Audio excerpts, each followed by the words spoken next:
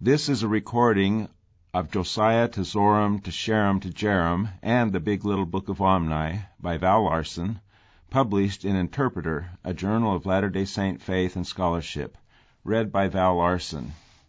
Abstract. The first 450 years of Nephite history are dominated by two main threads: the ethno-political tension between Nephites and Lamanites, and religious tension between adherents of rival theologies. These rival Nephite theologies are a mantic theology that affirms the existence of Christ and a Sophic theology that denies Christ. The origin of both narrative threads lies in the Old World. The first in conflicts between Nephi and Laman, the second in Lehi's rejection of King Josiah's theological and political reforms. This article focuses on these interrelated conflicts. It suggests that Zoram, Laman, Lemuel, Sherem, and the Xenophites were Deuteronomist followers of Josiah. The small plates give an account of how their Deuteronomist theology gradually supplanted the gospel of Christ. As the small plates close, their last author, Amaleki, artfully confronts his readers with a life-defining choice. Having read the Book of Mormon thus far, will you remain metaphorically with the prophets in Zarahemla and embrace the restored gospel of Jesus Christ, or will you return to the land of Nephi and the theology you believed and the life you lived before you read the Book of Mormon? The first 450 years of Nephite history in the Book of Mormon narrative are dominated by two main threads: the ethno-political tension between Nephites and Lamanites, and religious tension between adherents of rival Nephite theologies.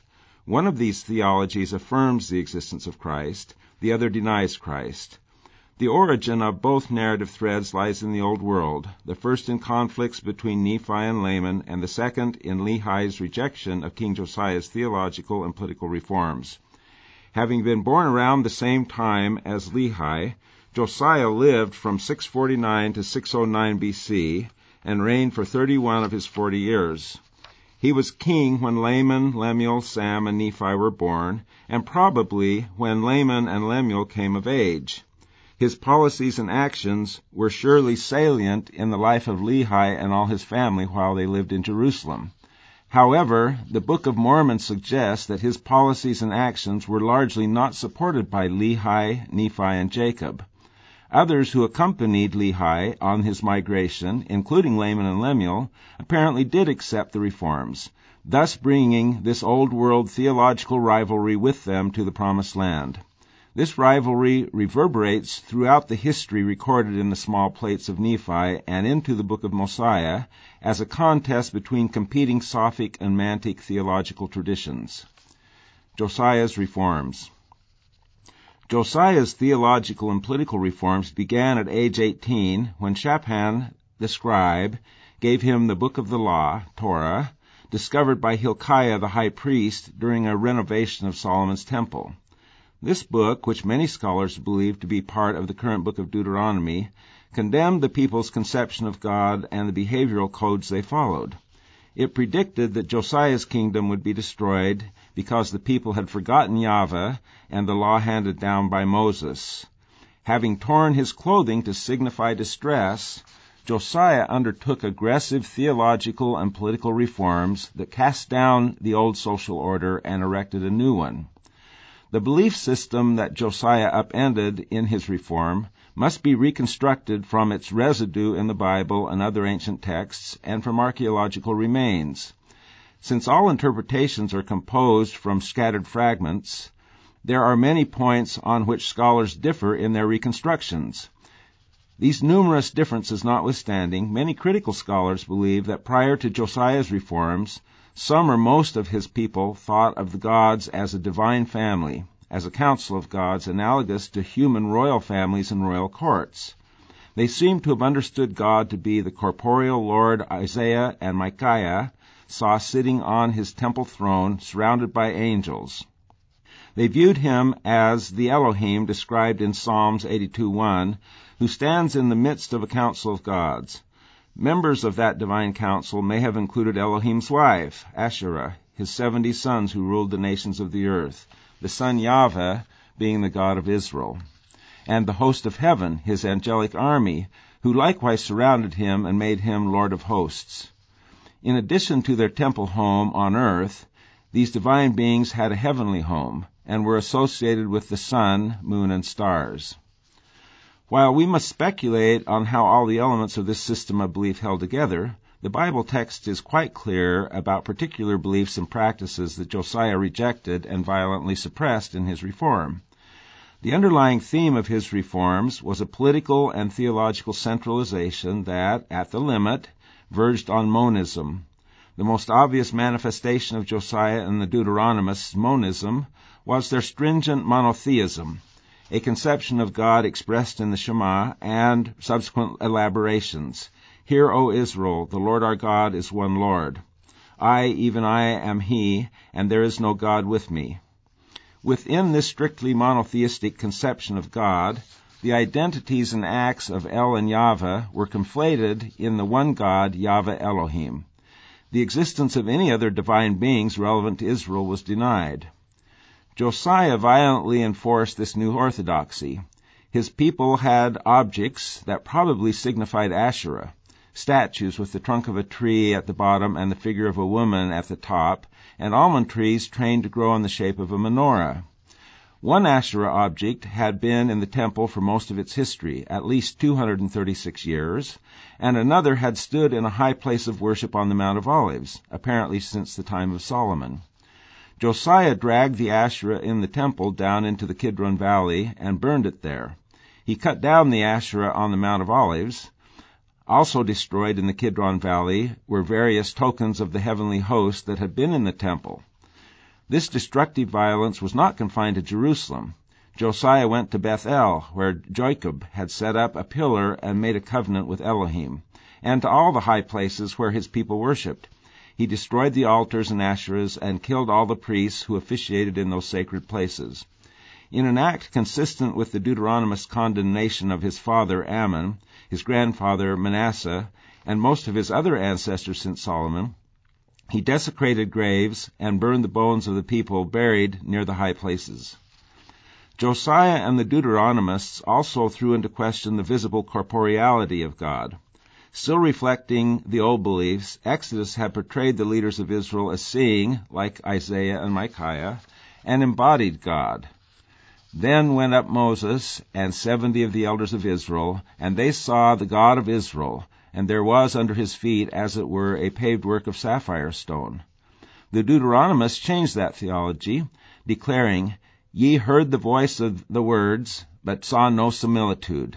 For ye saw no manner of similitude on the day that the Lord spake unto you in Horeb, lest ye make the similitude of any male or female. Consistent with this Deuteronomist denial that God could be seen was Josiah's militant aniconism, his aggressive destruction of all images of purported gods. Likewise consistent was Deuteronomy's new name theology, the repeated suggestion that it was the imperceptible, intangible name of God, not God himself as previously suggested, which dwelled in the Holy of Holies. While it was probably not fully formed in Josiah's time, though some Jewish scholars think otherwise, this conception of Yahweh as a transcendent, solitary God was the foundation of the monist metaphysics that ultimately prevailed among Jews and Christians, a metaphysics that frames God as the sole, self-existent being, the ground of all being, who created all other things ex nihilo. The name Yahweh, the third person singular, He is derived from Eya Asher Eya, I am that I am, and may have been read to imply that God was the fundamental ground of all being. Whether Josiah and the Deuteronomists clearly or only dimly perceived this theological possibility, their reform put the Judeo-Christian tradition on a path that ultimately led theologians to that conclusion. Josiah and the Deuteronomist reforms also included a new emphasis on strict adherence to the law of Moses, as specified in Deuteronomy and other texts. The Passover and other rituals prescribed by Moses were restored after having been neglected since the time of the judges. The written law was declared to be complete and unchangeable. Ye shall not add unto the word, neither shall ye diminish aught from it. This emphasis on the text empowered the king and the scribes he appointed to control religious beliefs and practices. Deuteronomy declared illicit prophecy and other forms of divination which might disrupt the political and religious order. Prophecy could be accepted only after it was no longer prophecy, that is, only after unfolding events had proved it to be true. Anyone revealing new knowledge or teaching anything inconsistent with Deuteronomy must be killed, possibly by having the people hang him on a tree. It's hard to overstate the importance of Josiah anchoring his reform and his authority in a text. As Moshe Weinfeld has noted, it was the sanctification and publication of the book of the Torah in the time of Josiah, which gave rise to scribes with the ability and competence to handle the Scripture. The origin of Sophic, scribal, rabbinic Judaism had its roots in the time of Josiah, when the process of canonization of Scripture started, and when, in national, social, and military matters, the written scribal Torah already prevailed. Thus, Josiah and the Deuteronomist scribes laid down foundations for the practice of a form of Judaism that would persist until and beyond the time of Christ, and that would motivate the charge that Jesus blasphemed when he claimed to bring new knowledge and to be the Son of God, that is, a God with God. Weinfeld notes that the scribal attitude toward the monarchy is a positive one, and that the Deuteronomists could not conceive of the implementation of the moral law contained in the book of the Torah in the absence of the monarchy. To his mind, the Torah was the ideological constitution for a monarchic regime. So though probably enacted sincerely, the reforms of Josiah, Shaphan, and Hilkiah were also politically convenient. They concentrated and centralized political and religious power in the hands of the monarch. Sacrifices and other religious rituals had been practiced throughout the kingdom, notably in places like Bethel, Shiloh, and Shechem, where Abraham, Isaac, and Jacob had worshipped. Deuteronomy mandated that all sacrifices and other key rituals be performed only in the temple at Jerusalem. There, through scribes he appointed to interpret Scripture and priests he appointed to perform rituals, the king could tightly control religion and, through religion, more fully control the allegiance and behavior of his people. Lehi's rejoinder. Like Josiah, Lehi, after being given a sacred book, feels called to bring a message of reform to Jerusalem and fathers an enduring theological tradition. The two sacred books both have temple provenance and share the message of impending doom for Jerusalem, but the manner in which each man receives his respective book and his interpretation of the book's import is completely different. As noted above, Josiah's sacred book comes to him from the temple in Jerusalem, the house of God, or of God's name, on earth, and is given to him by Shaphan, a human scribe, thus underscoring the book's status as text, subject to Sophic, scribal interpretation. Based on their reading of the book, Josiah and his disciples view keeping the law of Moses as the proper terminus of a spiritual life. Lehi's sacred book comes to him from the throne of God in heaven and is given to him by Yahweh ben Elohim, God with God, thus underscoring the book's mantic status as revelation and its core message that salvation comes only through the Son of God. Based on that revelation, Lehi and his disciples view the law of Moses not as a terminus, but as a temporary token of the coming of Christ. We keep the law of Moses and look forward with steadfastness unto Christ. We speak concerning the law that our children may know the deadness of the law, and after the law is fulfilled in Christ, that they need not harden their hearts against him when the law ought to be done away. The superiority of Lehi's theology is marked by its grounding in a more fundamental reality. The provenance of Lehi's book is the heavenly temple that Josiah's earthly temple merely imitates and symbolizes. Lehi receives with his sacred book the living tradition which, the Book of Mormon suggests, had become in Josiah's temple and theology in many respects a hollow shell. Lehi's first vision. The temple provenance of Josiah's sacred book is fully explicit in the Bible. The temple substance of Lehi's experience is almost equally explicit in the Book of Mormon. Lehi's first vision opens when he sees a pillar of fire resting on an unhewn desert stone, an apt symbol of the unhewn stone altar in Solomon's temple, on which Holocaust offerings are made, signifying the atoning Christ, of whom Lehi and his book will testify. Lehi's first vision also suggests that Josiah's newly reformed Jerusalem is now a new Egypt, from the darkness of which a pillar of fire will lead Lehi and his family to a new promised land.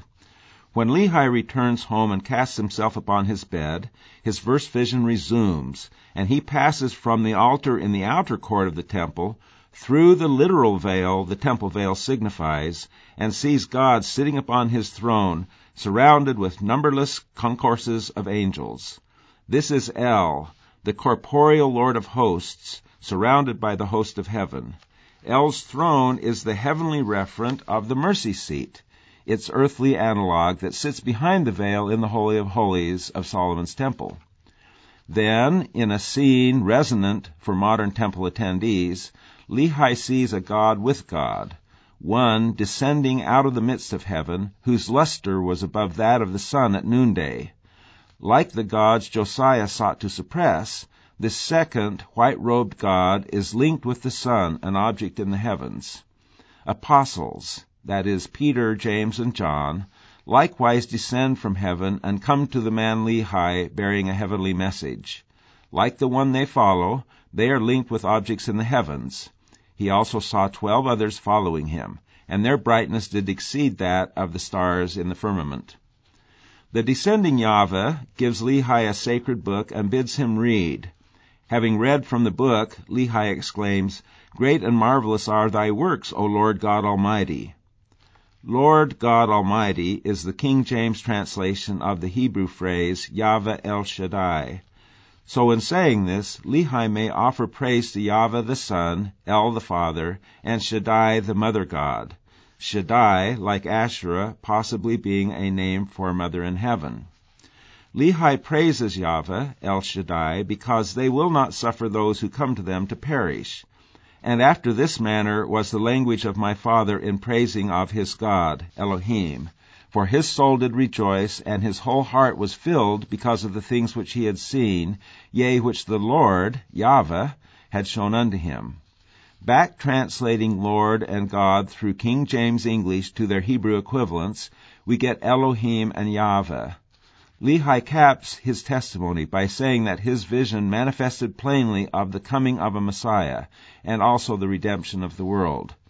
Whereas Josiah desecrated graves, burned the bones of the dead, and largely repudiated his ancestors, the kings who preceded him and the legacies they handed down, Lehi seems to view his ancestors and their legacy positively.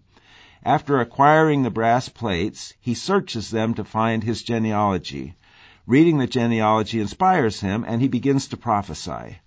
From the genealogy, he specifically cites his righteous ancestors Jacob and Joseph of Egypt. When he praises Yahweh El Shaddai for not permitting followers to perish, Lehi may have in mind the patriarchal blessing Jacob gave Joseph, for that blessing is about to be fulfilled by Lehi and his family. That blessing, like Lehi's exclamation of gratitude, seems to invoke Son, Aber, Yahweh, Father, El, and Mother Shaddai. Joseph is a fruitful bough whose branches run over the wall. His hands were made strong by the hands of the mighty one, Abir, always Yahweh, of Jacob. From thence is the shepherd, the stone of Israel, even by El, translated God, who shall help thee, and by Shaddai, translated Almighty, who shall bless thee with blessings of the breasts, Shaddaiim in Hebrew, and of the womb. Shaddai is a name of God that, as here, typically appears in the Bible in contexts where fertility, especially female fertility, is in play. Wordplay in this passage links Shaddai, the goddess, with Shaddaiim, breasts. All uses of the word Almighty in the King James Version Old Testament are translations of Shaddai. So whether the phrase Yahweh El Shaddai is read narrowly as referring only to the corporeal Father and Son, or broadly as referring to Father, Son, and Mother, Lehi's theology is not compatible with the stringent and iconic monotheism of Josiah and the Deuteronomists. Lehi's temple first vision functions in the Book of Mormon as a kind of prologue for what follows, the establishment of a separate temple tradition. Don Bradley has suggested, citing much evidence, that the creation of a tabernacle and a temple was the major theme in the Lost Book of Lehi. While it may have been more apparent in the Lost pages, this theme is sufficiently apparent in the Book of Mormon we have. In 1st and 2nd Nephi, both parts of Lehi's temple vision are expanded upon in the subsequent narrative and temple teaching. Thus Lehi marks his break with Josiah's Jerusalem by building his own altar in the desert and making multiple Holocaust offerings on it. This episode echoes the pillar of fire on the unhewn stone altar in Lehi's first vision, and violates Josiah and the Deuteronomists' proscription on making sacrifices outside of Jerusalem. The second part of Lehi's temple first vision, his look into heaven and subsequent encounter with the one dressed in a lustrous white robe, is further developed when Yahweh continues his earthly mission to Lehi by serving as Lehi's, then Nephi's, guide in their respective Tree of Life temple visions. These visions, usually referred to as Lehi's dream, bring both Lehi and Nephi back to heaven and back into the presence of the divine beings who dwell there. Lehi's dream. Like Lehi's first vision, which begins in the desert outside Jerusalem, Lehi's dream begins in a dark and dreary wilderness when a man dressed in a white robe approaches, stands before Lehi, and says, "Come, follow me." Yahweh, the one who descended from heaven in a sun-white robe, now stands before Lehi and will guide him back to the heaven he saw while lying upon his bed in Jerusalem. Having followed his guide through the dark and dreary waste for many hours, Lehi in prayer speaks to Yahweh, the Lord, asking that he would have mercy on me. To ask is to receive. And it came to pass that I beheld a tree whose fruit was desirable to make one happy, and I did go forth and partake of the fruit thereof. Like other elements already mentioned, the Tree of Life marks this dream as a temple vision. Now let us pause and consider the context in which Lehi sees the sacred tree in this temple vision, for the context marks the vision as a pointed rejection of Josiah's reforms. The pointedness of the rejection becomes apparent if we recognize that the dream is set in Jerusalem. Mount Moriah, the Temple Mount, was the highest point in Jerusalem. East of the temple was the Mount of Olives. Between the two high places was the narrow Kidron Valley, into which pure water flowed from the Gihon spring and filthy water from dangerous flash floods. Each of these topographical features appears in the dream. The two greatest and most spacious buildings in Jerusalem were the temple and the king's palace. Both could be referred to with the Hebrew word hekal, which could signify the largest room in the temple as a whole, the king's palace, or any large building. If Lehi used the word hekal, which seems likely, when talking about the great and spacious building, alternative translations were the great and spacious temple or great and spacious palace. Both temple and palace, like the building in Lehi's dream, were on the verge of a great fall, and like that building, were full of people whose manner of dress was exceedingly fine. Kings and nobles always wear fine clothing, and the Torah mandated fine clothing for the priests in the temple. Among those who mock Lehi were the temple priests.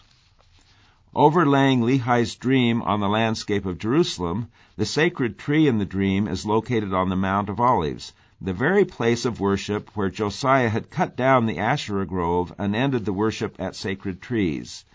Lehi is led to a sacred tree on the mount by his guide, the corporeal God Yahweh, and there partakes of its fruit. That Yahweh is the guide is apparent not only from his earlier descent from heaven in a white robe, but also from the connection between the only two white things in the dream, the guide's robe and the fruit of the tree, which signifies the body of Christ that Christians symbolically eat. Being the future location of the Garden of Gethsemane, the place where Christ will ascend into heaven following his resurrection, and where he will return to earth at the second coming, the Mount of Olives is the perfect place for Lehi, Sariah, Sam, and Nephi to come to the Savior and be saved. And it is a place where Laman and Lemuel would be expected to refuse, as they do, to come to a sacred tree and worship, were they disciples of Josiah and the Deuteronomists. In the dream, a mist of darkness arises from the Kidron Valley, the place where Josiah burned the Asherah and the tokens of the host of heaven, which had been in the temple.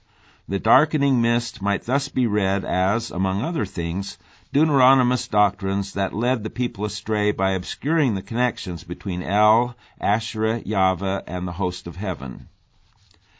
Nephi's vision of Lehi's dream.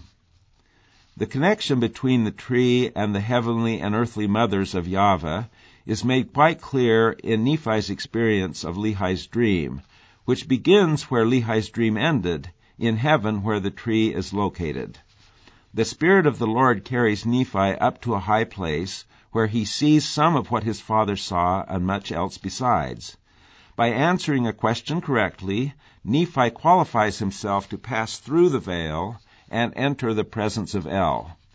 His guide, Yahweh, ushers him into heaven and then exclaims, "Hosanna to the Lord, the Most High God," as if entering the presence of the Father. Most High God translates the Hebrew El Elyon. Nephi is declared blessed because he believes in both Father and Son. As is typical in temple contexts, Nephi is first told what he will see, after which he then sees it. Still in heaven, he is informed he will see the tree which bore the fruit which thy father tasted. Then descending out of heaven from that tree, the Son of God. What had just been given as plan now occurs in actuality. Nephi sees a tree of superlative beauty, a tree that exceeds all earthly beauty and whiteness. Then Yahweh, the Spirit of the Lord, commands Nephi to look. And I looked to look upon him, and I saw him not, for he had gone from before my presence. The Son of God has departed the presence of his heavenly Father and Mother. Suddenly Nephi finds himself on earth, in Nazareth, where he sees the Virgin Mary, who is linked to the heavenly tree by being white and fair, but whose beauty exceeds that only of all other virgins. An angel descends from heaven to be Nephi's new guide and repeats Yahweh's command, "Look." Nephi looks again as he had when commanded before to look at Yahweh, and this time sees Mary, the mother of the Son of God, after the manner of the flesh, cradling in her arms a baby, the Son of the Eternal Father. The qualification that Mary is the mother of the Son of God after the manner of the flesh is necessary only because the Son of God has another mother after the manner of the Spirit, the being of superlative whiteness and beauty, whom Nephi saw in heaven, and from whom Yahweh descended to the earth. The angel tells Nephi that the tree, probably meaning the fruit of the tree, is the love of God, which sheddeth itself abroad in the hearts of the children of men. The object of the Father's love, the love of his life, is the Son, who is signified metonymously by his red blood, which sheddeth itself abroad, and together with his white flesh, the white fruit of the tree, weekly finds place in the hearts of the children of men. But the object of God's love is also the mother. The Gihon spring, also known as the Virgin Spring, which had flowed into Kidron from the Temple Mount, has now been shifted to the Mount of Olives, where it flows from the sacred tree as a fountain of living waters, the waters of spiritual birth. Tree and fountain, both symbols of Mother in heaven, are also declared by the angel to be objects of God's love. The firstborn's spiritual birth, previously symbolized in heaven by his descent from the tree, is now signified on earth by Christ's emergence from the inherently feminine waters of baptism. This event immediately follows the declaration that tree and fountain, like the sacramental body of Christ, are that which God loves. In Jerusalem, under the leadership of Josiah, The king, the priests, and all the elites of the city had made war upon the mother, the son or sons, and all the host of heaven, who were revered in the theology that Josiah suppressed. In Lehi's dream, multitudes of finely dressed people mock and point and seek to dissuade others from worshiping at the tree on the Mount of Olives. Under pressure from these elites, most seem to turn away from that worship. But in Nephi's experience of the dream, he is told the elites will be punished. Their great building is destined to fall, and the fall thereof will be exceedingly great. 22 years after Josiah's death, and 13 after Lehi's departure from Jerusalem, the temple and palace were both destroyed by the Babylonians. Lehi, Jacob, and Zenos olive allegory. A sacred tree features prominently in each of the three main accounts Nephi gives of Lehi's teaching: the dream, the olive allegory, and his last blessings and sermons. Nephi reports Lehi's teaching on the olive allegory very briefly, says a little more on the topic himself. Then Jacob gives the full account, quoting Lehi's fellow prophet Zenos. The plurality of divine beings is assumed in the allegory. The Lord of the vineyard is El, his main servant a composite, but mostly Yahweh. The other main element in the narrative, a tree, has three main parts: a trunk and roots, branches, and fruits. The trunk and roots are 4 times called the mother tree, and celebrated because of their goodness. The nations of the world are branches grafted into that tree. All souls in the world are fruits of that tree. That Asherah might be conceived of as the trunk and roots of a tree in the time of Lehi and Zenos is supported by an artifact commonly discovered in Jerusalem from Lehi's time, a goddess figurine, that is, the trunk and roots of a tree on the bottom, and the torso and head of a woman on the top. In the allegory, human souls, the fruit, have gone bad because they have grown too distant from the roots of the tree, which are good. When the Lord of the vineyard asks how the fruit came to be corrupted, the servant answers, "Is it not the loftiness of thy vineyard? Have not the branches thereof overcome the roots which are good? And because the branches have overcome the roots thereof, behold, they grew faster than the strength of the roots, taking strength unto themselves. Behold, I say, is not this the cause that the trees of the vineyard have become corrupted?" In his introduction to the allegory, Jacob stated, "The Jews were a stiff-necked people, and they despised the words of plainness and killed the prophets and sought for things which they could not understand. Wherefore, because of their blindness, which blindness came by looking beyond the mark, they must needs fall. For God hath taken away his plainness from them, and delivered unto them many things which they cannot understand, because they desired it. And because they desired it, God hath done it, that they may stumble."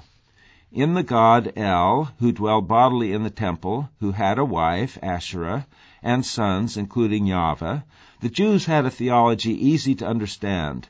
In the Deuteronomist one God, Yahweh Elohim, who became, or would become, the holy, other, transcendent first mover and ground of all being, the loftiest Jews, the elites, developed a theology that eschewed plainness and looked beyond the corporeal and familial mark. Following the lead of Zenos and Zenoch, Lehi seems to resist that theological transition. Lehi's patriarchal blessing for Jacob. While blessing his son Jacob near the end of his life, Lehi provides, in his discussion of the need for opposition in all things, the clearest example of philosophical reasoning we find in ancient scripture. Lehi's words to Jacob can be read as a pluralist philosophical rejoinder to the monist metaphysics of Josiah and the Deuteronomists. Where their thinking tended towards a reduction of multiplicity to oneness, Lehi insisted on the fundamental duality or plurality of all things. Oneness, monism, he asserts, is nihilistic. If it should be one body, it must remain as dead, having no life, neither death. Were existence not a compound of opposites, both things to act and things to be acted upon, all things must have vanished away. On Lehi's view, the metaphysical structure of existence must be pluralistic, or there would be nothing. At the end of his blessing sermon, Lehi mentions 2 divine beings who stand in opposition to each other. the fallen angel Satan, who seeks to destroy humanity, and the mediating Messiah, who seeks to save them. He then again mentions sacred trees, the tree of knowledge of good and evil, and the tree of life. Satan is associated with the first tree, the Messiah Jesus with the second. Each of these preeminent sons of God might be read, as in Lehi's dream, as the fruit of a heavenly mother, signified by the tree.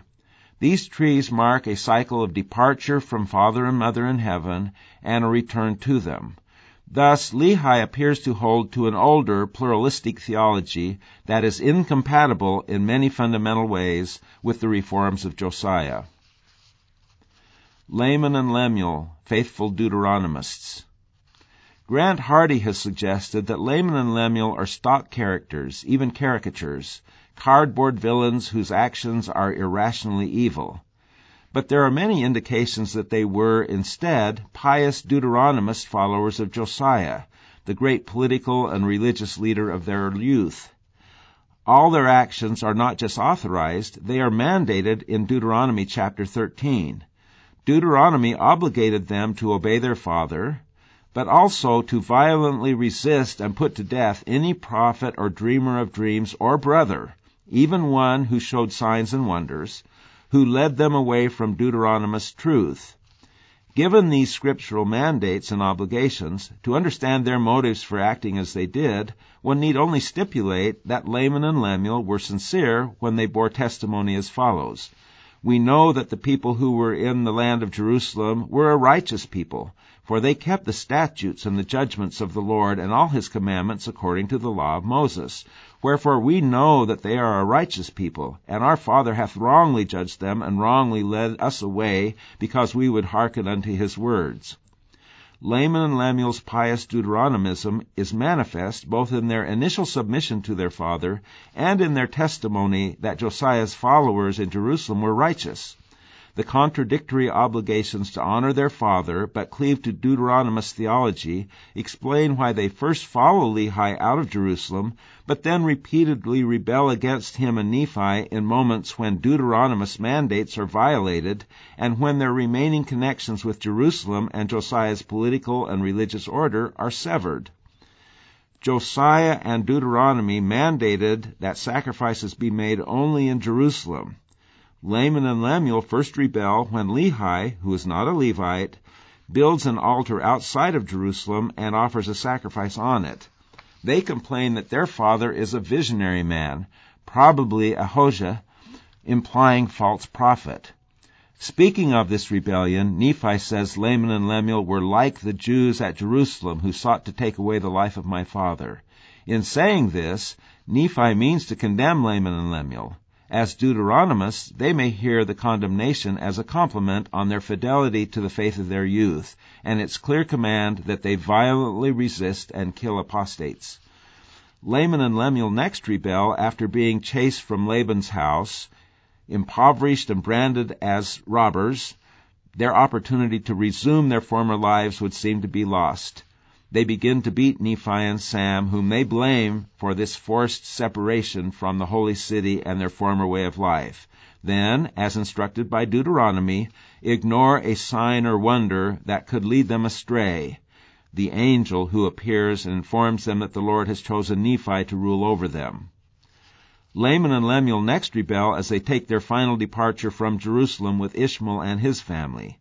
Nephi reports they were desirous to return unto the land of Jerusalem, the place where, in their view, people righteously follow God's law.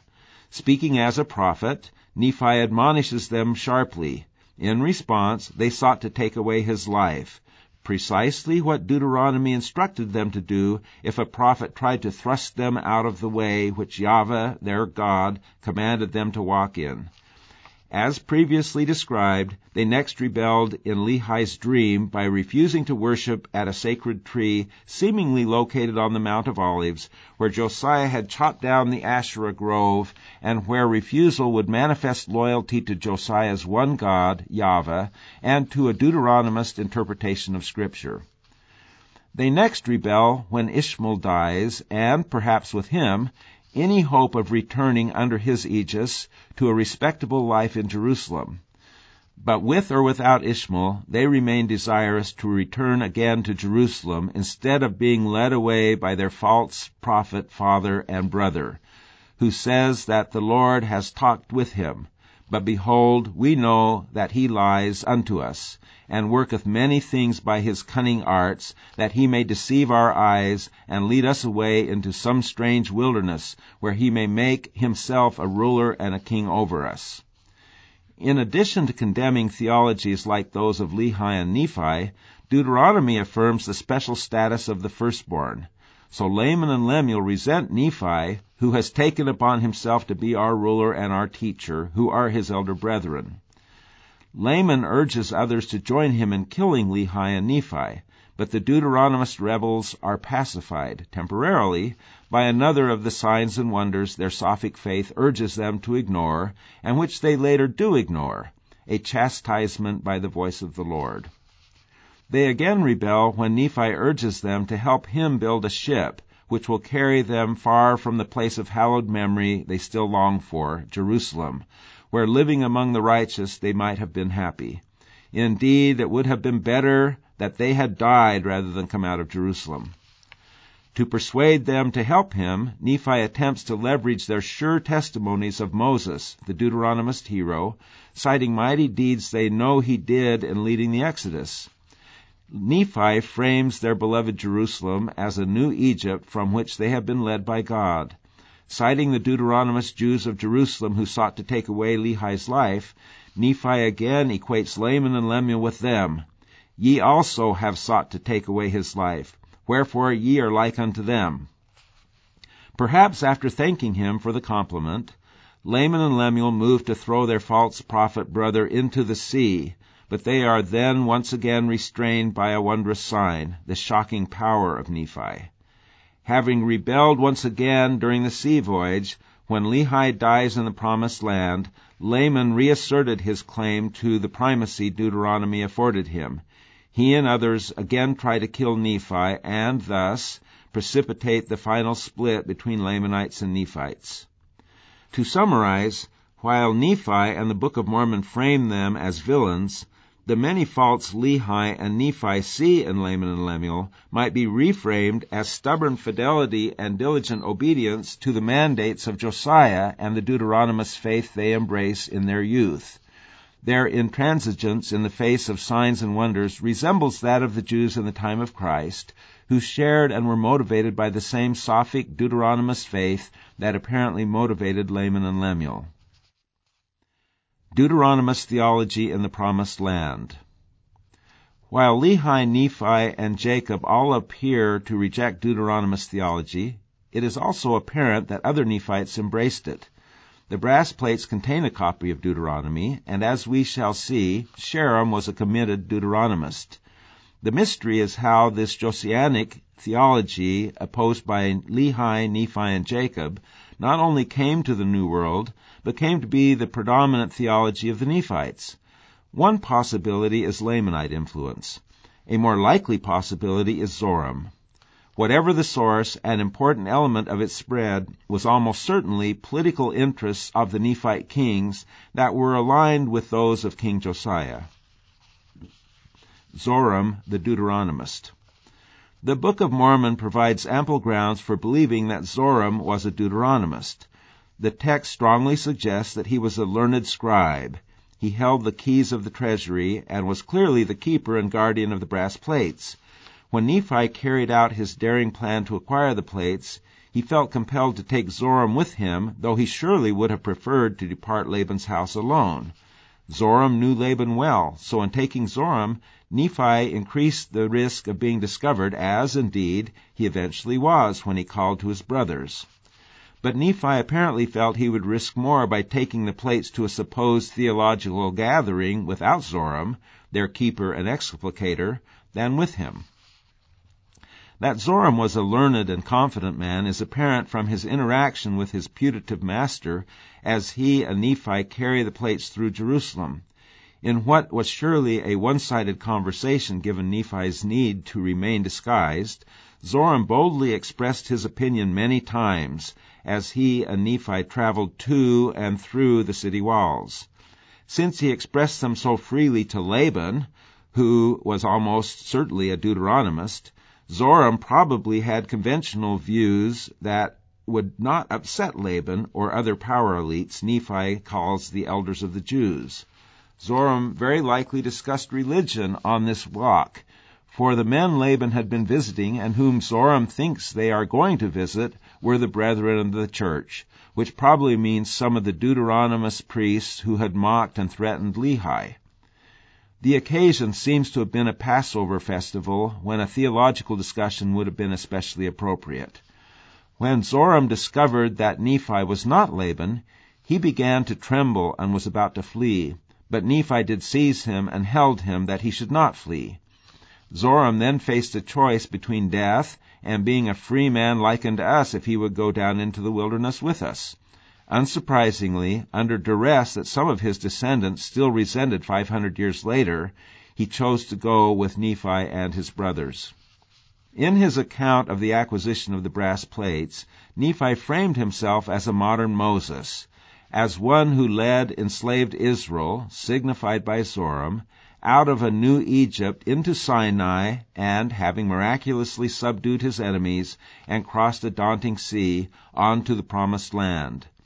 A key part of this parallel is his descent into Sinai bearing the law of Moses. But Nephi was not the only person who could view himself as a bearer of the law. Zoram's deep theological knowledge and strong theological opinions, his closer and longer connection with the brass plates, probably mean that he came to Sinai and the Promised Land confidently bearing an alternative Deuteronomist theological tradition. And to the authority of long association with the plates and of great scribal learning, Zoram probably added the authority of age. Judging from his marriage to the oldest daughter of Ishmael, he was probably older than Nephi or any of his brothers. The text indicates that Nephi and Zoram were close friends. Lehi says of Zoram, "I know that thou art a true friend unto my son Nephi forever." But friends can differ in their theology, and given his oath that Zoram would be free like unto himself, Nephi surely respected Zoram's right to believe and even teach as he pleased. We have, then, an account that provides for the establishment of vibrant, mantic, Christ-centered, and Sophic Deuteronomist traditions among the Nephites. While he framed himself as a bearer of the written law, Nephi's authority was ultimately prophetic. It was grounded in miracles performed and revelations received. There is no indication that Zoram performed miracles or received revelations. But scribes do not need either to be authoritative. They have a strong secondary authority grounded in the profound primary authority of Scripture. Their literacy and learning, their deep familiarity with the scriptural text, gives them Sophic authority that has historically proven to be more durable than its mantic counterpart. Jacob's critique of the king. Given that the only kings he had known were Josiah, the faithful Deuteronomist, and his sons, it is noteworthy that Nephi did not believe his people should have a king. Subsequent events suggest that his reluctance to establish a monarchy were prophetic, that Deuteronomism wasn't especially a learning temptation for a king. That reluctance notwithstanding, Nephi acceded to the wishes of his people and served as both their king and their high priest. As death approached, he divided his secular and religious power, appointing an unnamed successor, probably his or Sam's oldest son, as king, and Jacob and his brother Joseph as high priests. Both king and priest inherited legitimate power from Nephi, who was much loved by his people. Eventually, those two centers of power came into conflict. In discussing the period following Nephi's death, Jacob affirms his own faithfulness to the mandate Nephi had given him, but implicitly condemns the second king for dereliction of duty. Jacob condemns the king because he allowed a malignant status hierarchy to develop in which some Nephites dominate others and seize the usual worldly rewards of illicit sex, money, and power. While he is critical of economic stratification and exploitation, Jacob is most scathing about the instrumental use of women and children to form political alliances through dynastic plural marriages. The king and his principal supporters apparently permitted surrounding pagan allies to lead away captive the daughters of the Nephites, while they themselves took plural wives and concubines from among the daughters of the surrounding peoples. Or at least that's what they were planning to do. Since marriage, concubinage, and political alliances all fall under the purview of the king, Jacob's criticism of these practices are clearly directed at the second king. Jacob repeatedly mentions similar sins committed by previous kings, David and Solomon, and implicit in all his criticisms is the kingship code in Deuteronomy 17:14-20, which forbids both of the behaviors Jacob condemns. Neither shall he multiply wives to himself, that his heart turn not away, neither shall he greatly multiply unto himself silver and gold. Thus Jacob used prestige conferred upon him by Nephi and the authority of Deuteronomy to condemn his close acquaintance, the second king, and to forestall the typical abuses of royal privilege and power. Jacob's condemnation of him posed a serious threat to the power of the second king. Though the Nephite king could appoint and remove high priests, defrocking Jacob would have been politically fraught, given his appointment by Nephi and his status as a son of Lehi. So instead of a direct attack on Jacob, the angry king seems to have enlisted Sherem to rid him of this turbulent priest. Using Deuteronomy, the same book of Scripture that Josiah used to supplant the old theology, and that Jacob used to critique the king, Sherem will try to undermine Jacob's prophetic and priestly authority and to condemn his teaching. If successful, he will establish a Deuteronomic order like that of Josiah, in which all power is centered in the hands of the king and his scribal and priestly subordinates, who authoritatively interpret Scripture and limit the potentially disruptive power of prophets. Prophets speak with the mantic authority of the king in heaven, and often challenge the sophic authority of the king on earth. Sherem, agent of the king. Sherem appears at a pivotal moment in Nephite history. Some have suggested that Sherem was not a Nephite, that he was a Jaredite or Mulekite, but his distinguishing characteristics all suggest that he was born and grew up among the Nephites, or possibly the Lamanites. Sherem is literate, eloquent, and well-versed in the Scriptures found in the brass plates. He is a master of the Nephite language and culture, and is a Deuteronomist. Nephite origins seem to be the most plausible explanation for this constellation of facts, and Zoram is the most plausible original source for this vigorous alternative theological tradition among the Nephite people. As noted above, close reading of 1 Nephi supports the view that Zoram was the father of the Deuteronomist tradition in the land of Nephi, and Sherem has attributes including a similar name that one might expect to find in a son or grandson of Zoram if Zoram were a Deuteronomist scribe. The belief that Sherem was an outsider is undergirded by Jacob's first statement about him. After some years had passed away, there came a man among the people of Nephi whose name was Sherem. But Jacob's impersonal description of Sherem as a man does not indicate that he was an outsider. Jacob also called his intimate acquaintance, the second king, a man. What this opening may imply is that Zoram did not aggressively proselytize Nephi's people to believe his Deuteronomist theology rather than Nephi's theology of Christ. Zoram may have confined his teaching to his own family. Now Sherem, unlike his progenitor, and with the support of the disgruntled king, goes among the people of Nephi actively and successfully proselytizing them to believe the Deuteronomist theology of Zoram rather than the Christ-focused theology espoused by Jacob. That Sherem was permitted to actively proselytize the Nephites to believe his theology is strong evidence that he had the support of the king. Were the king's views the same as those of the high priest, Jacob, there's little chance that Sherem would have been allowed to teach an alternative theology even as an insider, let alone as an outsider. Sherem's usefulness to the king would have been a function not only of his theology, which denied prophets like Jacob the right to play their disruptive prophetic role, but also of his rhetorical and political skills. Sherem had been teaching for a while and was popular because he knew how to flatter the people as he taught them. He apparently attempted to leverage that popularity to depose Jacob by purposely gathering a crowd to witness his confrontation with the high priest. He does this by going from place to place, ostentatiously seeking to find Jacob, who should have been easy to find in a relatively small community. Jacob twice mentions this ostentatious search, first stating that Sherem sought much opportunity that he might come unto me, and then quoting Sherem to the same effect, Brother Jacob, I have sought much opportunity that I might speak unto you.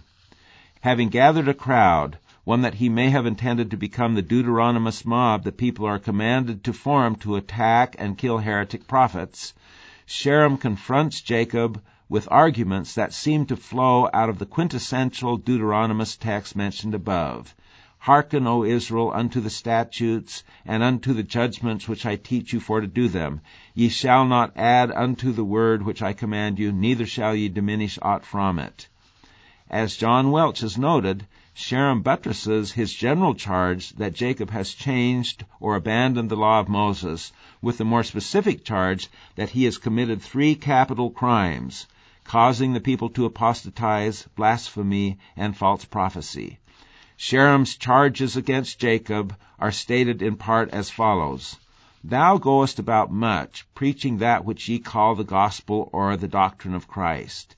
And ye have led away much of this people, that they pervert the right way of God, and keep not the law of Moses, which is the right way, and convert the law of Moses into the worship of a being which ye say shall come many hundreds years hence. And now, behold, I, Sherem, declare unto you that this is blasphemy. For no man knoweth of such things, for he cannot tell of things to come. And after this manner did Sherem contend against me. Turning the tables on Jacob, who had used Deuteronomy to critique the king, Sherem now uses that book to challenge Jacob's authority and doctrine. Arguing, presumably, from the statement that there is no God with me, Sherem declares that there should be no Christ. Backed by a potential mob, he alludes in Jacob 7:7 to the Deuteronomy passage which urges the people to put to death anyone, including a prophet or miracle worker, who causes them to go after other gods, that is Christ, which ye have not known, or who would thrust thee out of the way, Sherem's right way, which the Lord thy God commandeth thee to walk in. These allusions to Deuteronomy suggest that Sherem is deadly serious and that Jacob's life is in danger during this encounter. Sherem ultimately demands that Jacob establish his bona fides by providing a sign by the power of the Holy Ghost, a sign Deuteronomists are counseled to reject if it is given, and that Jacob says Sherem would have rejected, yet thou wilt deny it. Jacob refuses to provide the requested sign, but a sign is given by God. Sherem receives the measure he meant to meet, the talionic justice he advocated. He is struck down and eventually dies because he has perverted the right way and caused the people to worship a false god. But before he dies, Sherem, the Sophic scribe, receives more than the talionic justice he contemplated for Jacob. He has his own revelatory, mantic experience of the power and grace of God, ironically the very sign by the power of the Holy Ghost that he had requested. The power of the Lord came upon him insomuch that he fell to the earth, and it came to pass that he was nourished for the space of many days. Like Alma and others who follow in the Book of Mormon, Sherem is struck down and then spiritually nourished by the power of God. Like Alma, after he regains consciousness some days later, Sherem addresses the people he had deceived and declares the faith in Christ he has gained through a first-hand experience of God's power. He now declares that the Scriptures, rather than denying the possibility of Christ, in fact testify of him. Like Alma, he now knows something of hell and of eternity and of eternal punishment, but also of the power of the Holy Ghost and the ministering of angels. Unlike Alma, he does not have an assurance of salvation. He fears that he may have committed an unpardonable sin by lying unto God. Sherem's lie was embodied in a kind of false consciousness, belief in a placeholder religion that could anesthetize the spirit and keep it from seeking its true religious home. He promulgated a religion that had the form of godliness, but denied the power thereof. Like Noah's Deuteronomous priests, who would later teach the same false religion, he justified abuses of the king. Though ever learning, Sherem had never come to the knowledge of the truth. He had wrested the Scriptures and transformed the religion of the living, redeeming counsel of gods into the worship of an ancient and absent lawgiver whose will was reified in texts that could be authoritatively interpreted only by scribes like himself, who were in the pay of and were controlled by the king. While Sherem still fears he may be lost, his last words, "I confess unto God," and the effect of his final testimony on others both hint that he will be saved by Christ, who focuses not on what we have been, but on what we have become through grace.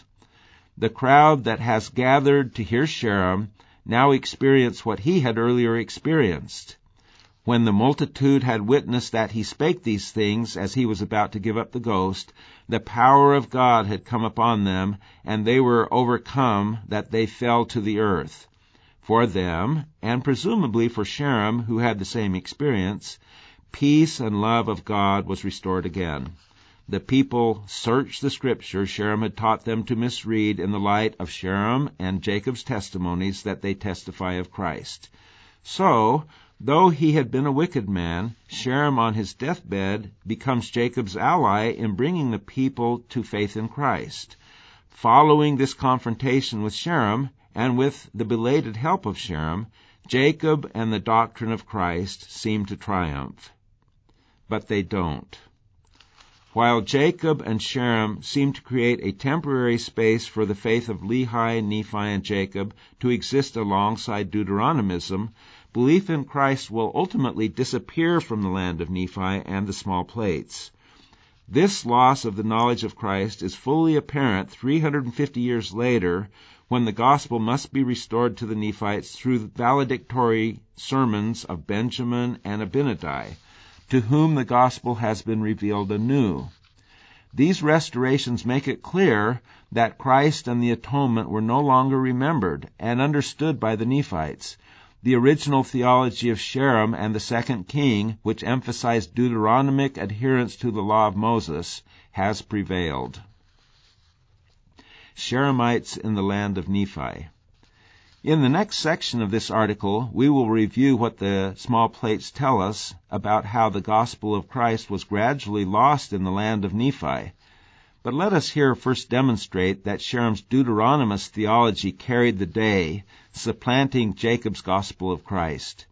Presumably, our best index of what religious and political ideas prevailed in the land of Nephi will be the beliefs and practices of the revanchist Xenophites, who were the final Nephite inhabitants of that land. Having loved the land of Nephi so well that they returned to it after departing with Mosiah, the Xenophites presumably continued to practice the religion and politics that had become normative in their beloved homeland.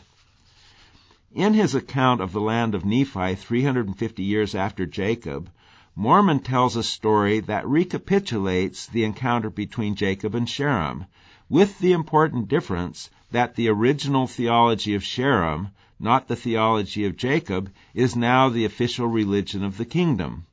The original and recapitulated narratives share the same three main actors, the king, the high priest, and an interloper, the same two theologies, Deuteronomism and the gospel of Christ, and the same story arc. The interloper is defeated and dies, but his theology ultimately prevails.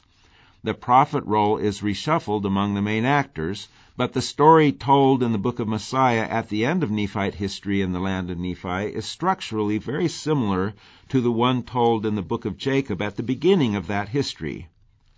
The precipitating problem in each narrative is the material and sexual excess of the second king in the dynasty that governs in the land of Nephi. In each narrative, the excesses are described, and a prophet steps forward to condemn the material and sexual license of the king and his people.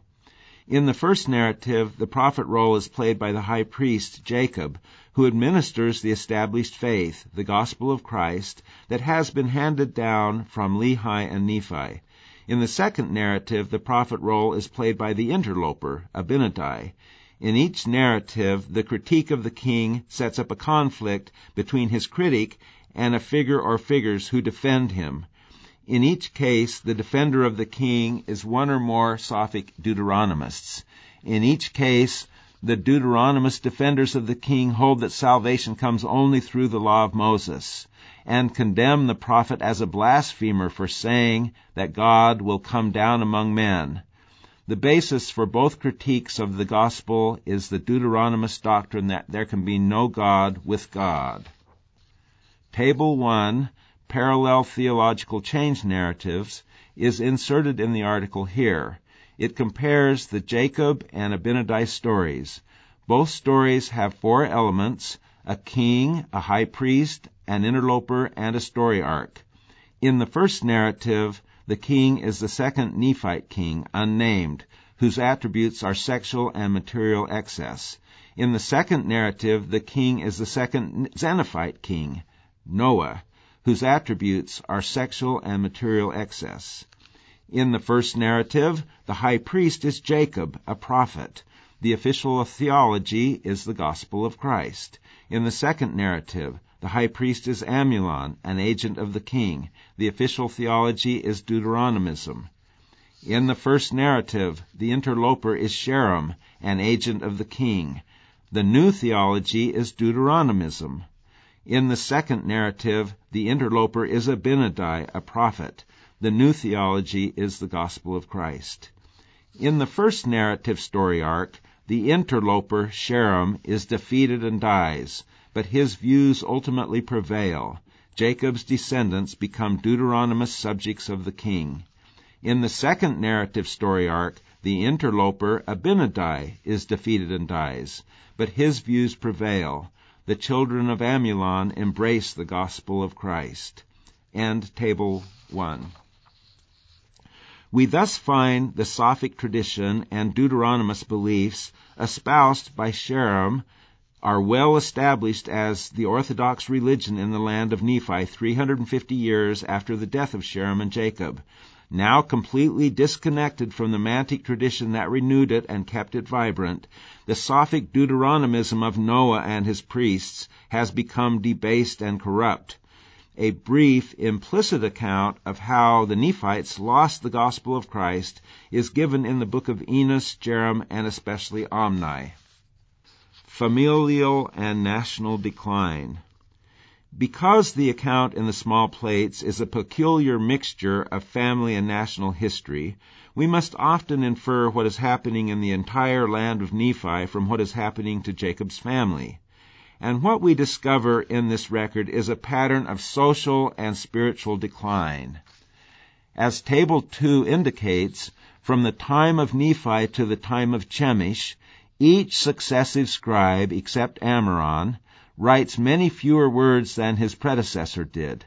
Then the state of the family and the state of the nation reaches its nadir in the time of Abinadom, who writes slightly more than his father Chemish. Mentions of the Savior, Messiah, Christ, Son, Holy One, also decline dramatically and completely disappear after Jarom. Only the last scribe, Amaleki, a special case discussed below, again mentions the Savior and gives a lengthier history than those who preceded him. Table 2, words written by each small plate scribe, is inserted here. The table reports how many words each author wrote and how many times he mentioned the Savior. Nephi, 50,414 words, 92 mentions of Christ. Jacob, 14,924 words, 45 mentions of Christ. Enos, 1,185 words, 3 mentions of Christ. Jarom, 748 words, one mention of Christ. Omni, 163 words. Amaron, 159 words. Chemish, 70 words. Abinadam, 98 words. None of these four authors mentions Christ. Amaleki, 937 words, 3 mentions of Christ. End Table 2. The social and spiritual decline of Jacob's family and the Nephite people is apparent in details reported about each scribe's life and times. Each man is less imposing than his predecessor. Nephi, who stands at the head of the line, Jacob is as much adopted son as brother, is an extraordinary figure, a prophet and patriarch, an architect, builder, a king. In the land of Nephi, not incidentally a land named after him, he embodies both civil and religious authority. Jacob acknowledges Nephi's great influence when he notes that the people began to grow hard in their hearts and indulge in wicked practices only after Nephi died. Jacob, who succeeds Nephi as keeper of the plates, is a spiritual prodigy, even Nephi's equal in things spiritual. He beholds the Savior and receives an assurance of exaltation while still a youth. He becomes a presiding high priest in the land. But though it is considerable, Jacob's stature doesn't equal Nephi's. As noted above, civil and religious authority were divided in his time. Jacob remains influential, but his social influence is countervailed by that of the less righteous king. In his temple sermon, Jacob persuades people to repent of their sins, but these are sins, as Jacob himself notes, which the people didn't begin committing until after Nephi's death. So great was the stature of Nephi.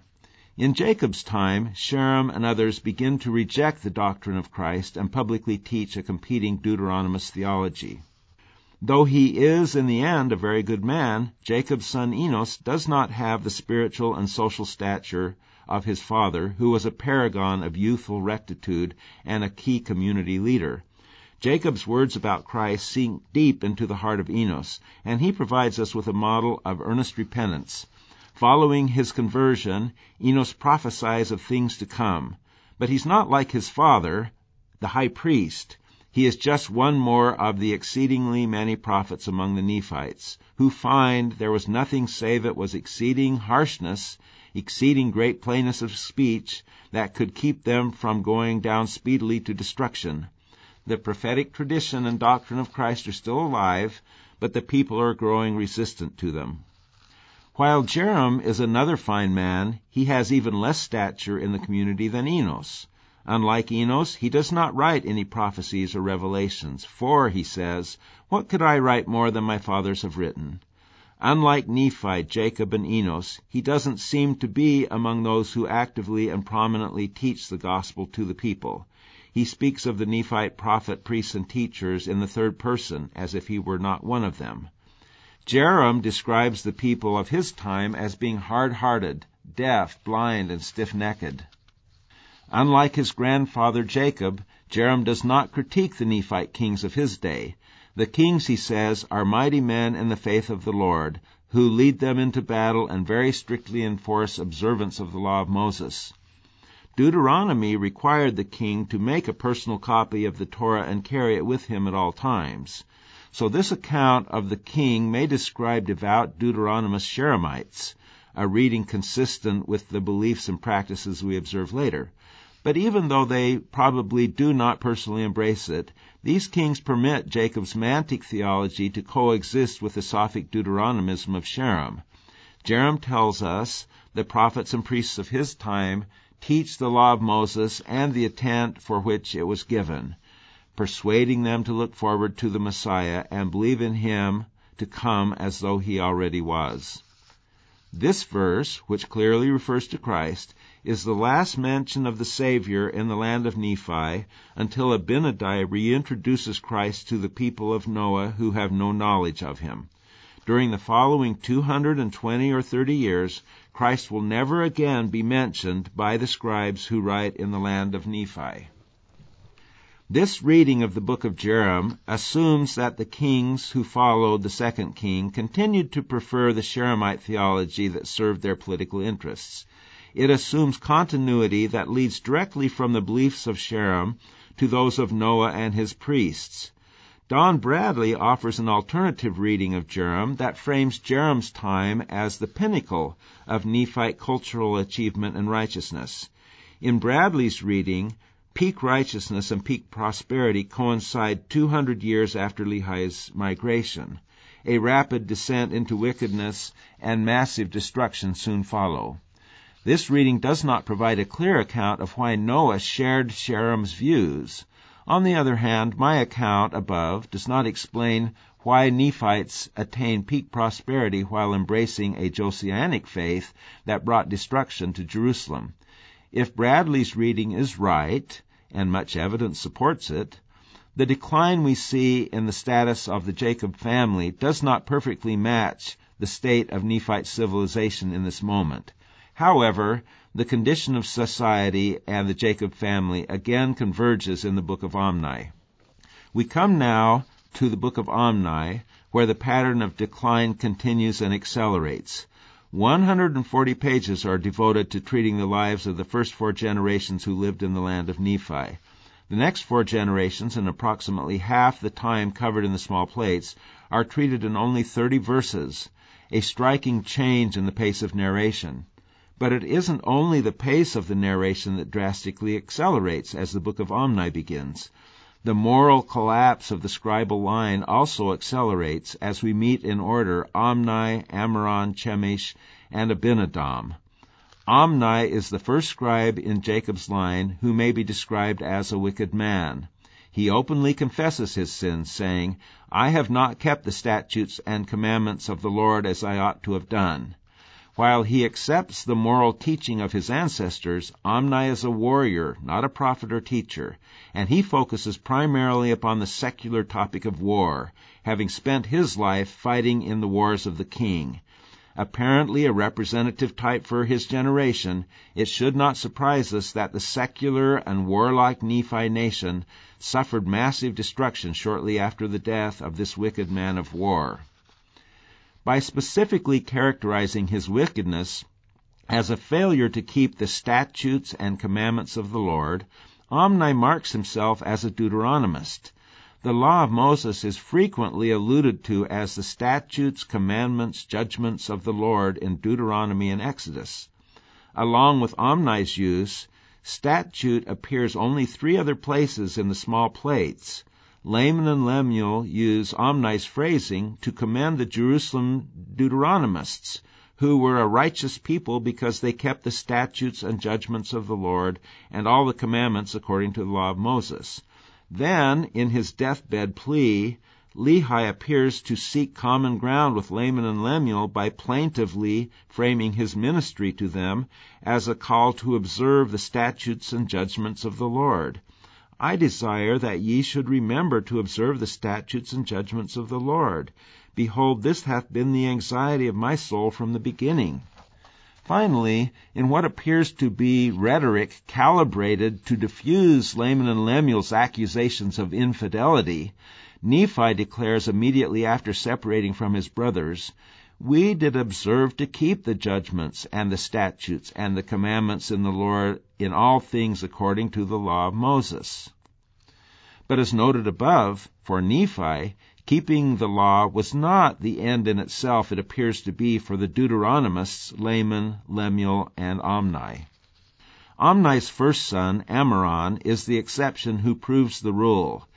He seems more righteous than his father, but there are extenuating circumstances. In the Book of Mormon, there is something about a national cataclysm that clears the eyes and loosens the tongue of a worthy scribe. So upon the larger pattern of national decline, a secondary pattern must be superimposed, in which a man of great spiritual and literary stature arises in the last days of a civilization to record the final collapse and offer a final moral evaluation. Amram, like Ether, Mormon, Moroni, and Amaleki, is such a man. He reports that in his day the more wicked part of the Nephites were destroyed, then artfully explains why. For the Lord would not suffer, yea, he would not suffer, that the words should not be verified, which he spake unto our fathers, saying that, Inasmuch as ye will not keep my commandments, ye shall not prosper in the land. Wherefore the Lord did visit them in great judgment. The negations pile up, not, and then the people are destroyed. So like the other great chroniclers of doom, Ammoron artfully marks the moral significance of the national disaster he records, and like them, he is unable to regenerate his own goodness. It is striking that, Mormon accepted, none of these men have sons. As a consequence, they cannot follow the usual custom of passing their records and record-keeping duties on to their son. Whatever the significance of this childlessness may be historically, and it may be pure accident, literarily it is an apt symbol of the spiritual exhaustion which besets these cultures as they near their end. Goodness can no longer renew itself. Only evil multiplies. Ammoron passes the plates on to his brother Chemish, who reinforces the pattern of decline by being a moral cipher. In his perfunctory entry, Chemish says, in effect, "It's our custom to write, so I've written. There you have it, I make an end." He lacks moral commitment. His compliance is dead letter. But it is the son of Chemish, Abinadom, who brings the line to its spiritual nadir. He declares on the one hand, "I with my own sword have taken the lives of many of the Lamanites," and on the other, "I know of no revelation save that which have been written, neither prophecy." While Sophic citations of past prophecy are still possible, the Mantic tradition has been extinguished among the Nephites. Abinadom's life appears to be wholly secular and primarily devoted to taking the lives of his fellow men. So from the time of Nephi to the time of Abinadom, the scribal line seems to have experienced continual decline in social and moral stature, and an ultimate decline in faith, with only one man, Ammoron, breaking the pattern. Knowledge of and belief in Christ have disappeared, supplanted by the Deuteronomist faith that prevails among the Xenophites. Amaleki, the 8th generation. The last author to write in the small plates is Amaleki, a man of Mantic faith but Sophic methods. A skilled writer, he gives an artful account of the end of Nephite civilization in the land of Nephi, and of the phoenix-like rebirth of prophetic religion out of the ashes of that civilization. Having completed the history of that land, he passes the small plates on to King Benjamin, the prophet leader of a new political order and new gospel dispensation. Amaleki ends the small plates by posing for his readers the fundamental life choice that each of them must make having read the record. Will they metaphorically return to live in the Sophic land of Nephi, or will they remain in the Mantic land of Zarahemla, the place they have come to by reading the words of Nephi, Jacob, and the other prophets in the small plates? Amaleki is the 8th generation from the time of Father Lehi. The number 8 is very often associated with new beginnings in Scripture. The best example is Christ's resurrection on the 8th day, which inaugurates humanity's resurrection to immortality and the possibility of eternal life. In the Book of Mormon, the 8th generation of inhabitants in the land twice experience a dramatic new beginning in the political and spiritual life of the Nephite nation. Table 3, Birth, Decline, Rebirth in 8 generations, is inserted here. This table lists the 8 generations who lived in the land of Nephi before the Nephites left and moved to Zarahemla. It then lists the 8 generations who lived in the land of Zarahemla before the becoming of Christ. Brothers are part of the same generation. Some names, Mosiah, Helam, and Nephi, were given to 2 different people in 2 different generations. Land of Nephi, Generation 1, Lehi. 2, Nephi and Jacob. 3, Enos. 4, Jarom. 5, Omni. 6, Ammoron and Chemish. 7, Abinadom. 8, Amaleki. Land of Zarahemla, Generation 1, Mosiah. 2, Benjamin. 3. Mosiah, 4. Alma, 5. Helaman, Shiblon, and Corianton, 6. Helaman, 7. Nephi, 8. Nephi. End Table 3. In the time of the third Nephi, the 8th Nephite generation in the land of Zarahemla Bountiful, Christ came to the Americas, did away with the law of Moses, and inaugurated a golden age of faith and peace among the Nephites. Earlier, in the time of Amaleki, the Nephites left their ancestral homeland, the land of Lehi Nephi, after living there for 8 generations, and began a new religious and political life in the land of Zarahemla. In Omni, major changes, authorial, spiritual, and geographic, occur in the transition from verse 11 to verse 12, and from the 7th to the 8th generation since Lehi. In verse 11, Abinadam, who has spent his life killing Lamanites in endless wars, knows of no contemporaneous revelation or prophecy. In verse 12, Amaleki opens with Mantic Mosiah, who is warned in a dream that, to escape endless war, Nephites who will hearken to the voice of the Lord must flee to the land of Zarahemla. Having the mantle of a prophet and bearing the brass plates, Mosiah and the faithful who follow him help the Mulekites recover their ancestral language and religion. Mosiah becomes king of the combined peoples. Later, his son Benjamin, to whom Amaleki gives the small plates, calls his people to the temple and restores the gospel of Christ that they lost while living in the land of Nephi. Being, like the first Mosiah, a member of both the last generation to live in the land of Nephi, where his people had lived for 400 years, and the first generation to live in the land of Zarahemla, Amaleki is a pivotal figure who lives at a pivotal moment in Nephite history. 400 years. Imagine what Amaleki and the other Nephites felt as they chose, under duress but trusting in the Lord, to leave the ancient seat of their culture. The importance of this event is reflected in the fact that Nephites go up to the land of Nephi in all subsequent returns mentioned in the Book of Mormon, just as the Jews in the Bible always go up to Jerusalem and up to the temple, the homes of their heart.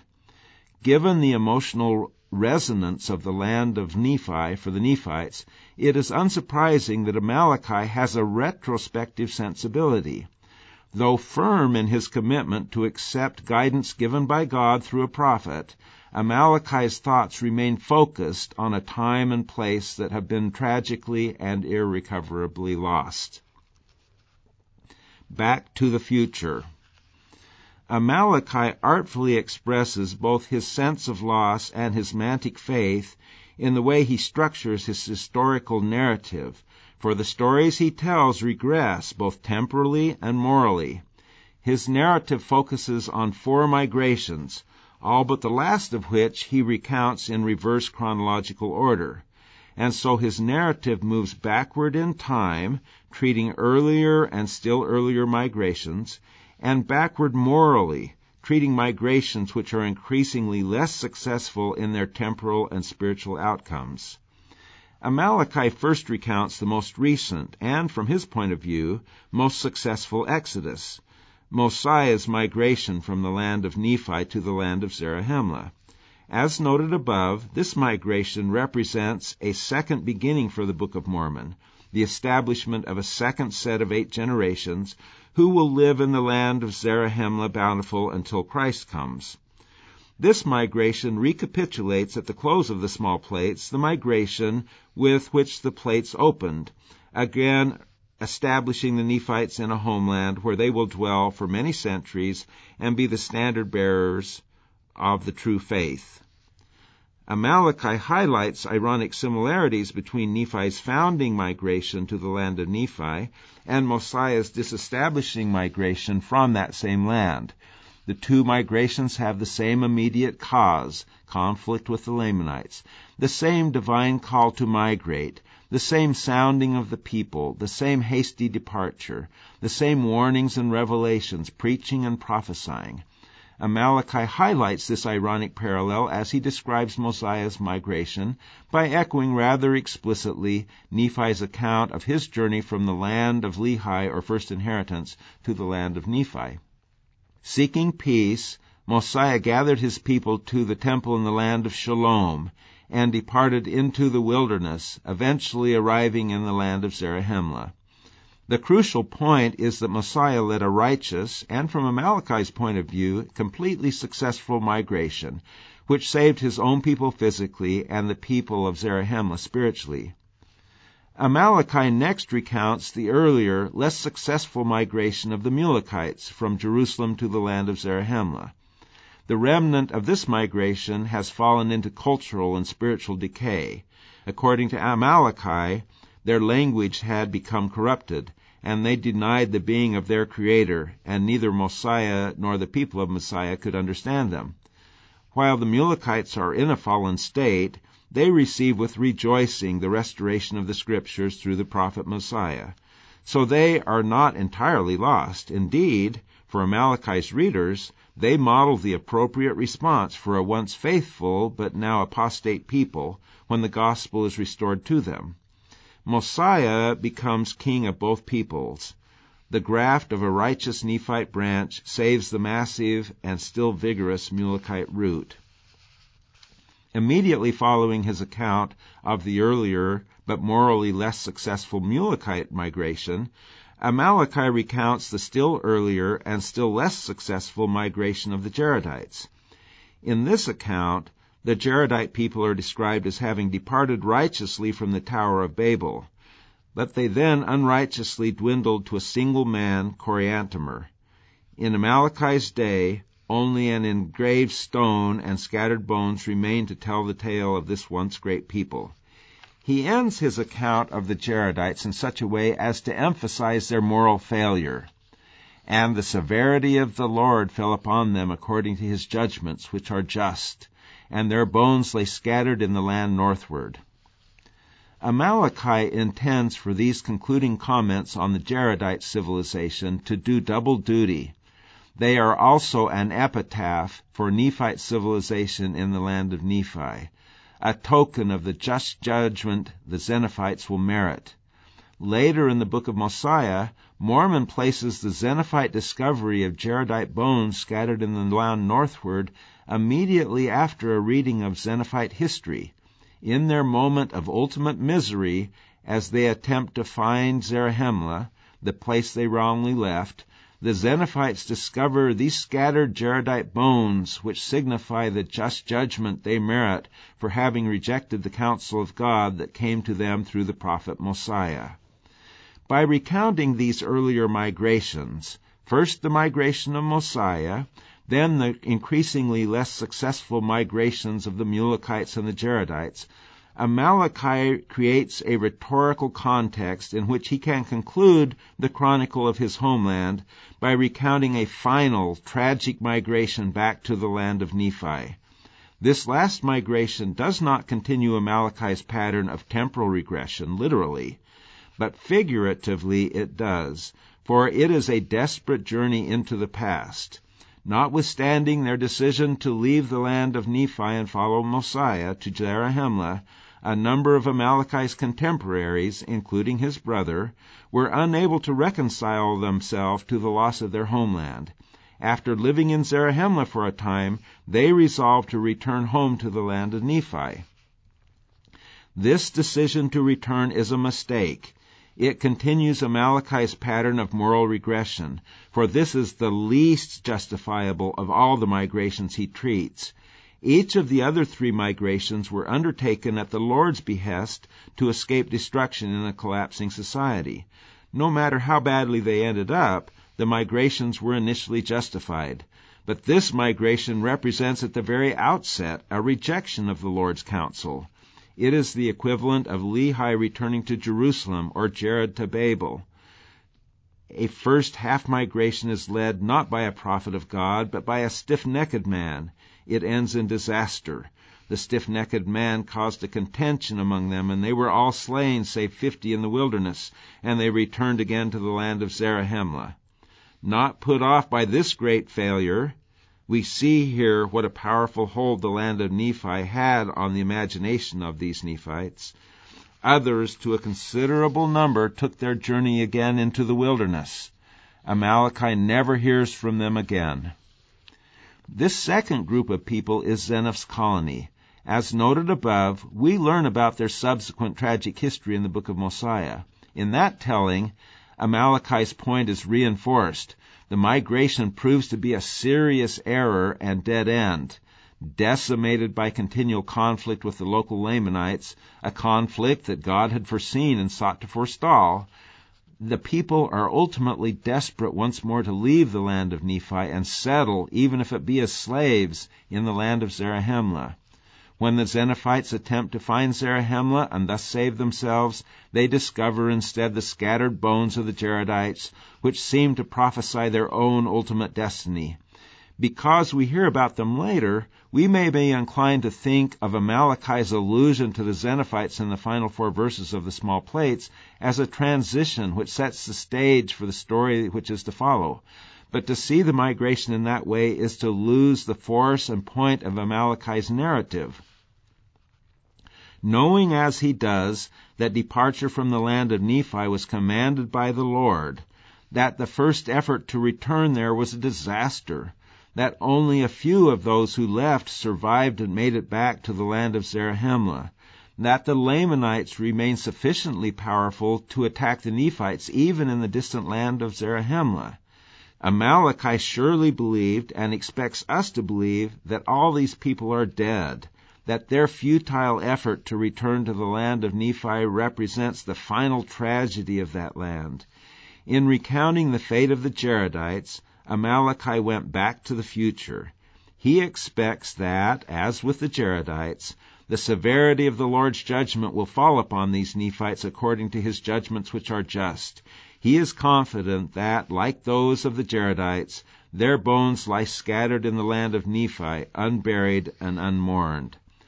Such an ending perfectly fits the pattern of spiritual and political decline among those who reject prophets that he finds recorded in the small plates.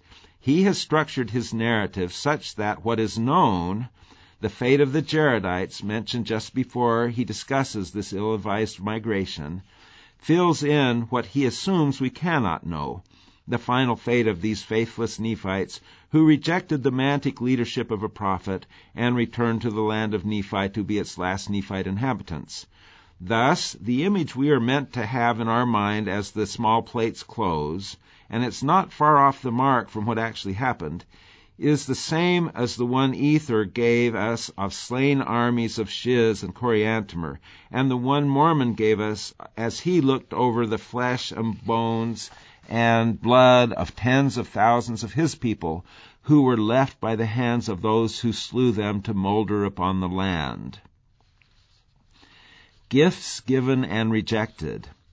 In Omni 1, 23-26, between the image of Jaredite bones scattered over the land, token of the severity of the Lord's judgment on those who reject him, and the departure of the faithless, revanchous Zeniphites, Amalekite inserts a seam in his migration narrative that tells us what the departing faithless will face and what they will miss.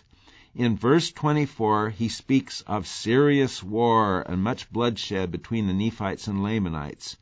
Confronted even by those who remain in Zarahemla, this is what will consume the lives of the Zeniphites, and what they mostly would have escaped had they remained in Zarahemla, to be led by the prophet King Benjamin, a just man before the Lord. By leaving Zarahemla, the Zeniphites also lost the opportunity to hear Benjamin reintroduce faith in the Holy One of Israel. They will forego the spiritual gifts of prophesying and revelations and the ministering of angels and speaking with tongues and interpreting languages. Though the Lord will eventually send a prophet, Abinadi, to warn against the folly of following King Noah, Benjamin's wicked counterpart in the land of Nephi, most Zeniphites will have no opportunity to come unto Christ, who is the Holy One of Israel, and partake of his salvation and the power of his redemption, and be saved. The people who remain in Zarahemla do receive these blessings under the tutelage of King Benjamin. Mantic Faith, Sophic Methods. The apt, seemingly prophetic quality of this theme in the migration narrative is probably a fruit of the Spirit. Amaleki is obviously a man of mantic faith. He was brought up, however, in a time when there were no revelations save that which had been written, neither prophecy.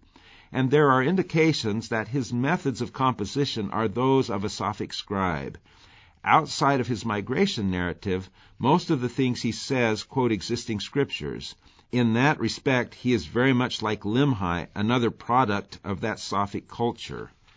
His list of gifts of the Spirit in verse 24 cites a possible text that is also quoted more extensively by Moroni and Paul. His other gospel reflections in verse 26 mostly quote Nephi or Jacob. Table 4 details the text of Omni 126 and the number of times others in the Book of Mormon use the italicized phrase. Table 4, Omni 126, phraseology used by others in the Book of Mormon is inserted here. Omni 126 contains the phrases, "My beloved brethren, come unto Christ, Holy One of Israel, partake of his salvation, power of his redemption, come unto him, whole souls, fasting and praying, endure to the end, as the Lord liveth, and ye shall be saved." Nephi uses 8 of the 11 phrases and uses them a total of 54 times. Jacob uses 5 of the 11, with 35 total uses. Mormon and Moroni together use 7 of the 11, with 33 total uses. Christ uses 3 phrases. Everyone else quoted in the Book of Mormon uses just 5, with total use being 25. End Table 4.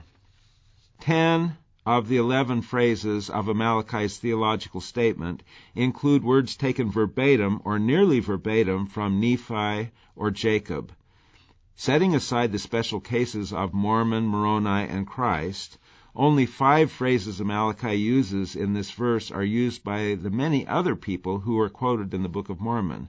Almost half of the incidents of shared words are Alma saying, "My beloved brethren," an expression he uses frequently. That phrase and the common oath, "as the Lord liveth," make up 85% of the overlap with all other Book of Mormon authors. Mormon, and especially Moroni, are special cases because, as I argue in Moroni's model, Imitatio Amaleki, there is compelling evidence that Amaleki, the last historian in the land of Nephi, directly influenced their late writings. All of Moroni's uses of the phraseology in Table 4 and almost all of Mormon's appear in their accounts of their own civilization's collapse, the precise context where Amaleki's words would be most pertinent to their theme. Moroni, who wrote the final chapters of the Book of Mormon, clearly adopted rhetorical strategies and verbiage used by his most similarly situated predecessor, Amaleki. The heavy vocabulary dependence in Table 4 suggests that Amaleki learned the gospel of Christ and developed his testimony by immersing himself in the writings of Nephi and Jacob. Revelation having ceased and Christ having been forgotten in the land of Nephi, there seems to have been no other way, apart from personal revelation, for him to have learned about the Savior. Though he was a prophet, even the first Messiah seems to have been unacquainted with the doctrine of Christ. Benjamin learned the name and mission of the Savior not from his father, but from an angel. Thus Amaleki, whose tutors are the dead prophets Nephi and Jacob, seems to be a follower of Christ, stranded in an unbelieving time, who now sees the first stirrings of a mantic revival and prophetic restoration of the gospel. Situated himself at the beginning of a restoration, he implicitly calls upon those who read him to embrace the restoration that will be in process when they read his words. Like unto us. We live in a time which, like that of Amaleki, is saturated in sophism. The religious sectarian sophism that was prevalent in the 1820s, which says there are no such things as visions or revelations in these days, and the naturalistic secular sophism present now, that denies the existence of spiritual gifts and the rationality of the gospel or doctrine of Christ, arguing, among other things, that no man can tell of things to come. And in our time, as in Amaleki's, there is an unfolding mantic restoration of the gospel of Christ that, through the ministration of prophets, is reestablishing ancient truths and bringing new spiritual light and knowledge to the world. Amaleki artfully marks two paths that are open to people thus situated who have read through the small plates and have come to his concluding message. Reflecting clear thinking about the options that is probably the product of extended, passionate discussions with his brother, Amaleki confronts his readers with a life-defining question. Will you remain with the prophets in Zarahemla, or will you return to the land of Nephi? Amaleki and his brother are our surrogates. God honors our agency, so like them, we get to choose the world in which we will live, the Sophic land of Nephi or the Mantic land of Zarahemla. If, having read the small plates, we exercise Sophic faith, we will live in a world where projections from the imagination and self-perceptions of Joseph Smith form the text of the Book of Mormon. We may read the vocabulary similarities in the writings of Nephi, Jacob, Amaleki, Mormon, and Moroni as artifacts of the Mosiah first, Words of Mormon last composition of the Book of Mormon. Tight integration between the books of Omni and Mosiah that I discuss elsewhere make that reading problematic. We may read the engraved stone of Coriantumr with its ancient history written in a language that only a prophet can translate as a reflection of Smith's aspiration to have such a text and be such a prophet. We may read Amaleki's exhortation that people not return to the land of Nephi, but rather remain in Zarahemla with a prophet and Christ and gifts of the Spirit, as a final value proposition that Smith put to his 19th century readers as he wrapped up the writing of his book. We may read the implied warning about the severity of the Lord's just judgment falling upon us if we return to the land of Nephi as attempted coercion through an empty threat. Such a reading would come as no surprise to the last author of the small plates, whether it be Joseph Smith or Amaleki. The small plates tell us that the rejection of revelation and the leadership of prophets is the norm for humanity. But if, having read the small plates, we exercise mantic faith, we will live in a world suffused with the presence and power of God, where to restore lost truths, the corporeal Father and Son appear in pillars of fire to prophets, ancient and modern. Elohim will be for us behind the temple veil in the most holy place. Yahweh will be for us an unblemished lamb, sacrificed for our sins upon the altar of the temple, and he will be the atoning Christ, suffering for us in the Garden of Gethsemane and on the cross. We will have a mother as well as a father in heaven. We will see richness in the relationships between Book of Mormon authors, Amaleki being a close reader of Nephi and Jacob, Mormon and Moroni close readers of Amaleki. We will adhere to a living faith, animated by manifest gifts of the Spirit and guided by prophets who still walk among us.